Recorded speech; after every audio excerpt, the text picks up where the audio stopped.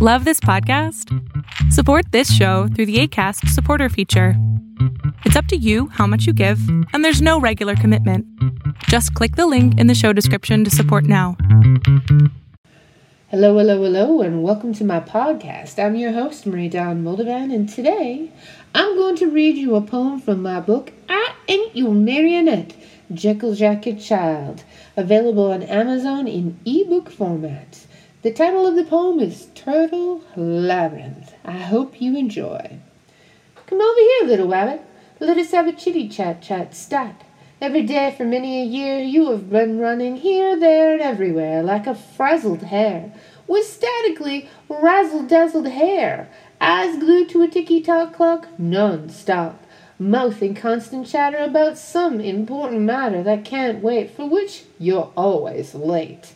I hear repetitive whining and crying about needing this, that, and the other thing. You come and go, barely getting a wink. When the sun sets, you rush to your burrow, with eyes wide and brows in a furrow.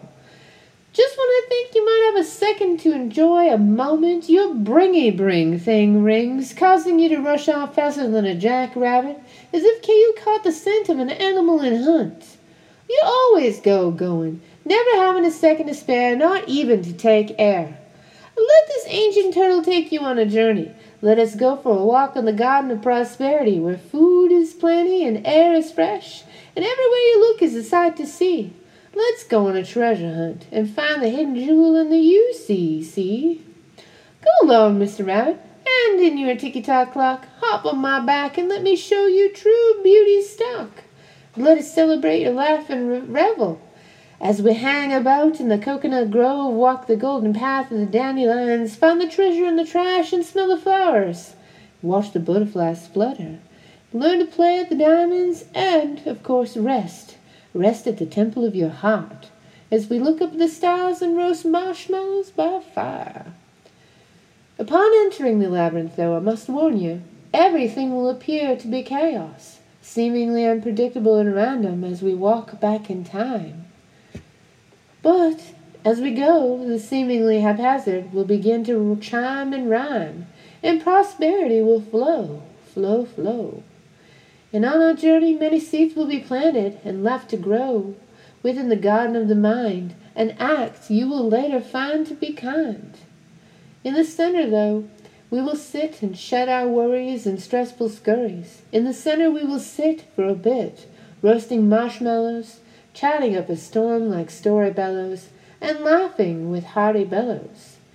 In the center we will sit, and the seeds we planted will grow and grow and grow, and just as they are about to bloom in tune, like songbirds in June, we will head back to the track and start our journey back.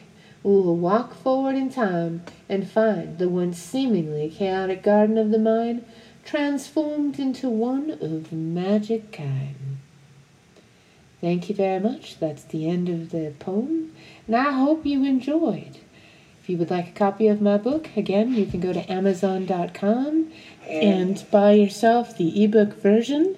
I hope you enjoyed the poem today and hope to have you back. Thank you very much. Have a great day.